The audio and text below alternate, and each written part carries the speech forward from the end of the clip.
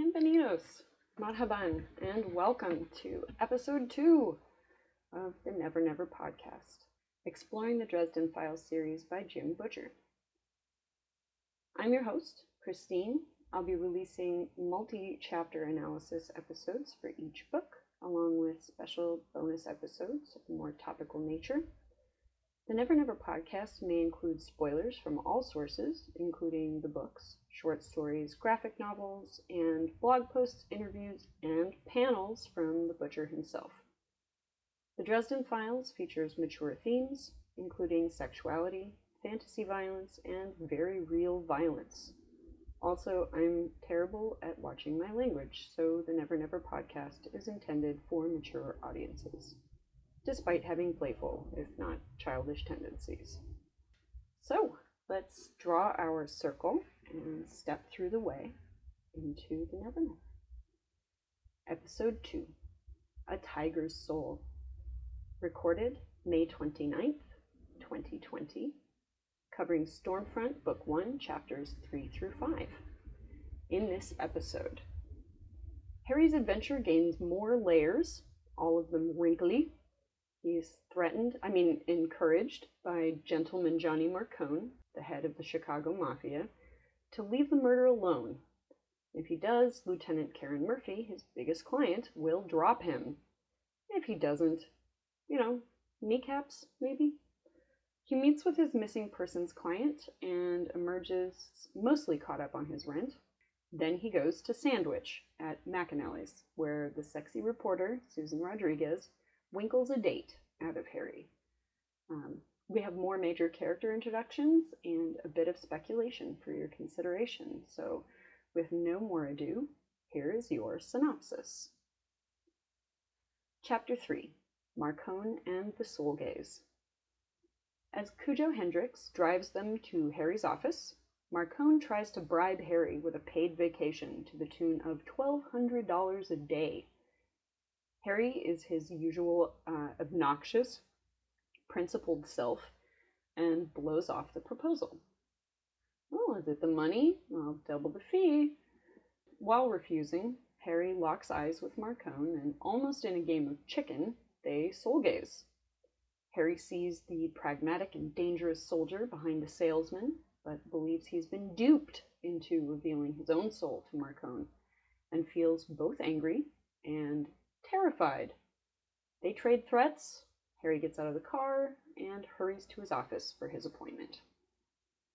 Chapter 4, Monica and the Scorpion. Harry meets with Monica and notes that she's mid-30s, not hurting for money, and nervous as a doe in a coyote paddock. Harry tries to put her at ease, and at his continual prompting, Monica explains that her husband has been gone for 3 days, and she's worried because he's been into some scary occult shenanigans, even tarot cards. The police won't look, thinking he just skipped out on his family, but he wouldn't. Besides, cops don't know about magic. She gives Harry her husband's name, a picture of Victor Sells, the address to their lake house, a number, cash retainer, and a dried scorpion talisman, the only witchy thing he didn't take with him when he left. Harry's been furiously taking notes during the interview and assures her he'll call her soon. After Monica leaves, Harry considers the details of the case, plans his investigation.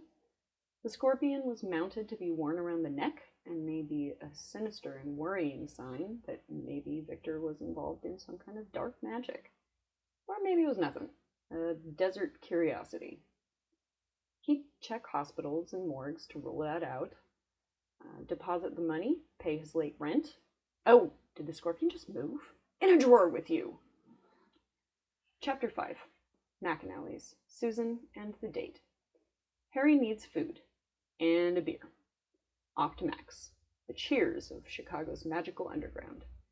Mac is tall, gangly, middle-aged, and adamant that real ale should not be chilled.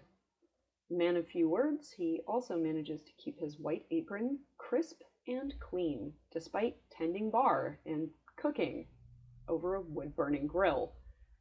Harry orders and starts to unburden himself. Nasty business at the Madison. Mac grunts. Another 3-eye rampage. Mac grunts. Junkies convinced the drug gave him the sight. Not possible. Mac nods. Then Mac tells Harry he was followed, and Harry's immediate reaction is to ready a spell. Still paranoid? Check. But then he smells Susan's perfume. Harry startles Susan with a preemptive identification, and they begin to flirt and banter. Susan tries to seductively grill Harry for a story for her yellow rag, the Midwest Arcane, and Harry keeps tight-lipped, as a good consultant for the CPD and Wizard of the White Council should. Even so, she manages to trip him up and extract a date with Harry tomorrow night. After she leaves, Harry thinks out loud to Mac that he knows she's trying to pump him for a story, and that's probably a bad idea, but that she's smart and sexy, and who wouldn't want a date with her? Mac responds monosyllabically, as usual. Harry ponders to himself whether or not he would want more than dinner and talk, if it's on offer. He has a tremendously bad track record with the ladies. He does more mental planning for work as he takes a doggy bag home to his cat, Mister. Which brings us to the context section. Here we discuss the series' overarching plot, groundwork, character intros, world building, as well as any meta aspects, mythology, callbacks to previous books, foreshadowing, and theory. Chapter 3, Marcone and the Soul Gaze. Marcone is set up early as a formidable antagonist. He looks like a middle-aged, warm-mannered football coach, not a mob boss bent on revenge. One of his people was harmed, and he cannot let go that incursion into his territory. Marcone doesn't want the cops to find the killer of his bodyguard. He wants to troubleshoot the problem in-house. Despite how desperately he needs the money, Harry is having none of it. Marcone knows that Harry's a real-deal wizard, not a shyster or illusionist. He decides not to push his requests. Marcone's not looking for new enemies. He says, just let me deal with it. Nothing good can come from this investigation. Harry overcompensates for his fear and gets aggressive. Making an enemy of me would indeed be a very bad idea. And he leaves chiding himself for reacting so rashly. He knew it had made him look weak. The Soul Gaze reveals the utilitarian efficiency with which Marcone controls his criminal empire and himself, never indulging needless violence in the former or fear in the latter. A Rock of Gibraltar determination Marcone has to own it all and to ruthlessly protect what is his. I want to read this excellent descriptive passage from where I pulled the episode title. Quote, I felt scared to death of this man. I had looked on his soul, and it had been as solid and barren as a stainless steel refrigerator. It was more than unsettling. He was strong inside, savage and merciless without being cruel. He had a tiger's soul. Unquote. So Harry sees Marcone's soul as a cold, empty fridge, but I'd like to assert that it's not entirely empty. Like a person who keeps their slice of anniversary wedding cake for years after the divorce, never intending to eat it, not willing to throw it away, there lies the dark secret Harry senses, in the back corner of the freezer, covered in too much frostburn to identify. It's the reason Marcone keeps the rest of the fridge so clean and bare. He knows himself and knew what Harry would see. He was fine with giving away that information. It may have even strengthened Marcone's position. And when most go pale at what they see in Harry's soul, Marcone doesn't even flinch. He just files the information away for future use. Harry knows that Marcone gained the upper hand from that exchange. And I love that here, and in almost every other Soul Gaze in the series, Harry very pointedly doesn't wonder what they see in him. I'm sure we'll find out by the end, and it will answer a ton of questions. Despite being of opposite moral alignment and trying to avoid each other for the most part, Dresden and Marcone cross paths and are even forced to work together again and again. Harry tolerates and even teams up with Marcone because Marcone is the least evil of the evils Harry faces. Under Marcone, the sex workers in his brothels are voluntary and well-paid adults. The victims of his organized crime syndicate are never children, and when they are, the offenders are punished with extreme prejudice. Now, Marcone may be personable, even likable. He has a code to which he adheres. Marcone is an eminent and rising badass, ex-military, and by now, a freeholding lord signed to the Unseelie Accords.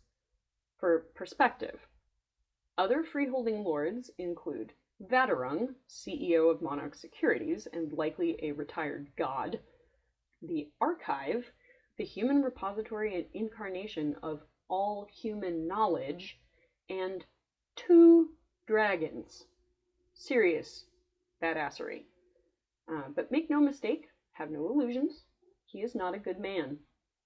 Harry has said that one of these days, all of the greater evils will be defeated, and on that day, Harry will have to come for Marcone.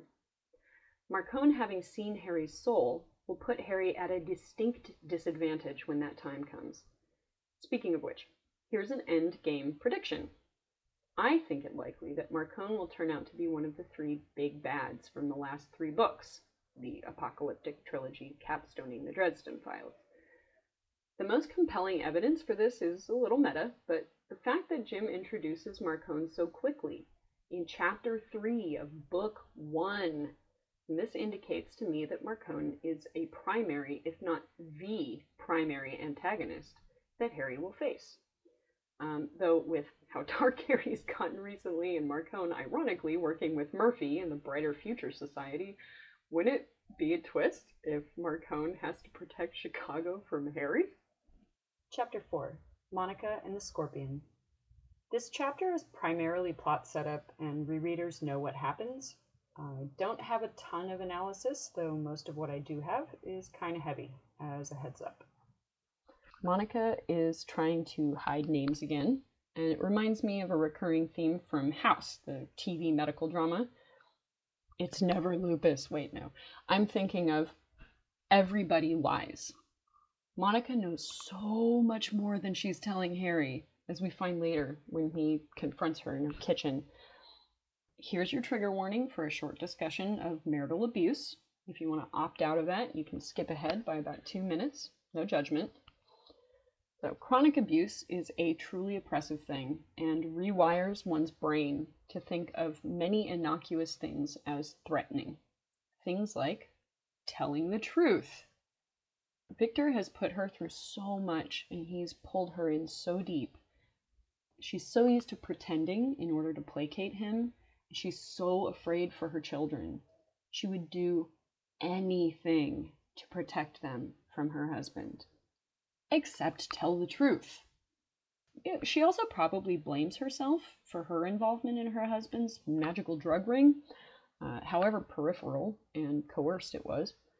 I think she thought that if she came clean this soon, Harry might think she was guilty too. So to get Harry to help her to find and neutralize Victor, she reverted to the innocent version of herself she was when all this started. Now, maybe that was the last time she recognized herself. She also gives Harry the Scorpion, a dangerous talisman, though we're not really told why. Perhaps it was out of ignorance, but it could also have been the desire for a failsafe, stemming from the bond between victim and abuser, maybe. Victor is, after all, a man she loved, the father of her children. Maybe she wanted to be sure Harry handled the case right, however she defines that.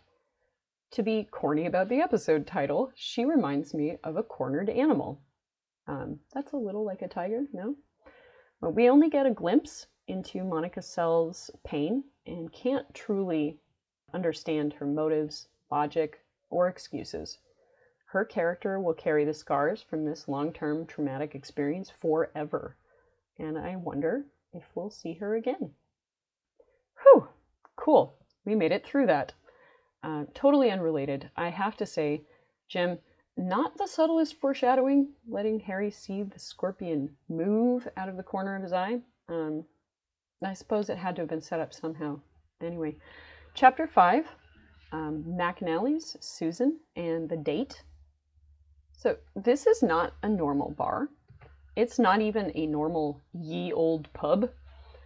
It was made for wizards, literally. There's nothing electronic to be fried by grumpy practitioners, not even a jukebox. Just a player piano. I love it. The purposeful placement of 13 tables, 13 ceiling fans, 13 mirrors on the walls for dispersing magical energies is one thing. But there are 13 basement windows, 13 pillars holding up the ground floor of the building above. This place was not just decorated to achieve this preventative effect. It was specifically designed, purpose-built for it. The carvings of, quote, folk tales and legends of the old world, unquote, hint that it isn't just wizards that Mac is affiliated with, but denizens of the Never Never as well. Cold Days Book 14 turns these hints into klaxons, but we'll get there.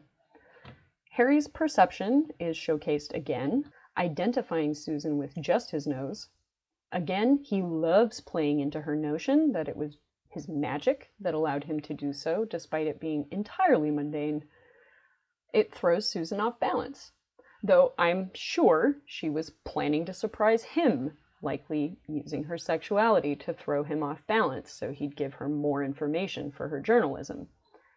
We get another beautifully concise line, which sums up the current dynamic of their relationship. Quote, "Come on," I told her. "Sit down.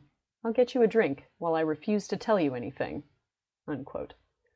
Mercenary efficiency. I absolutely love her character.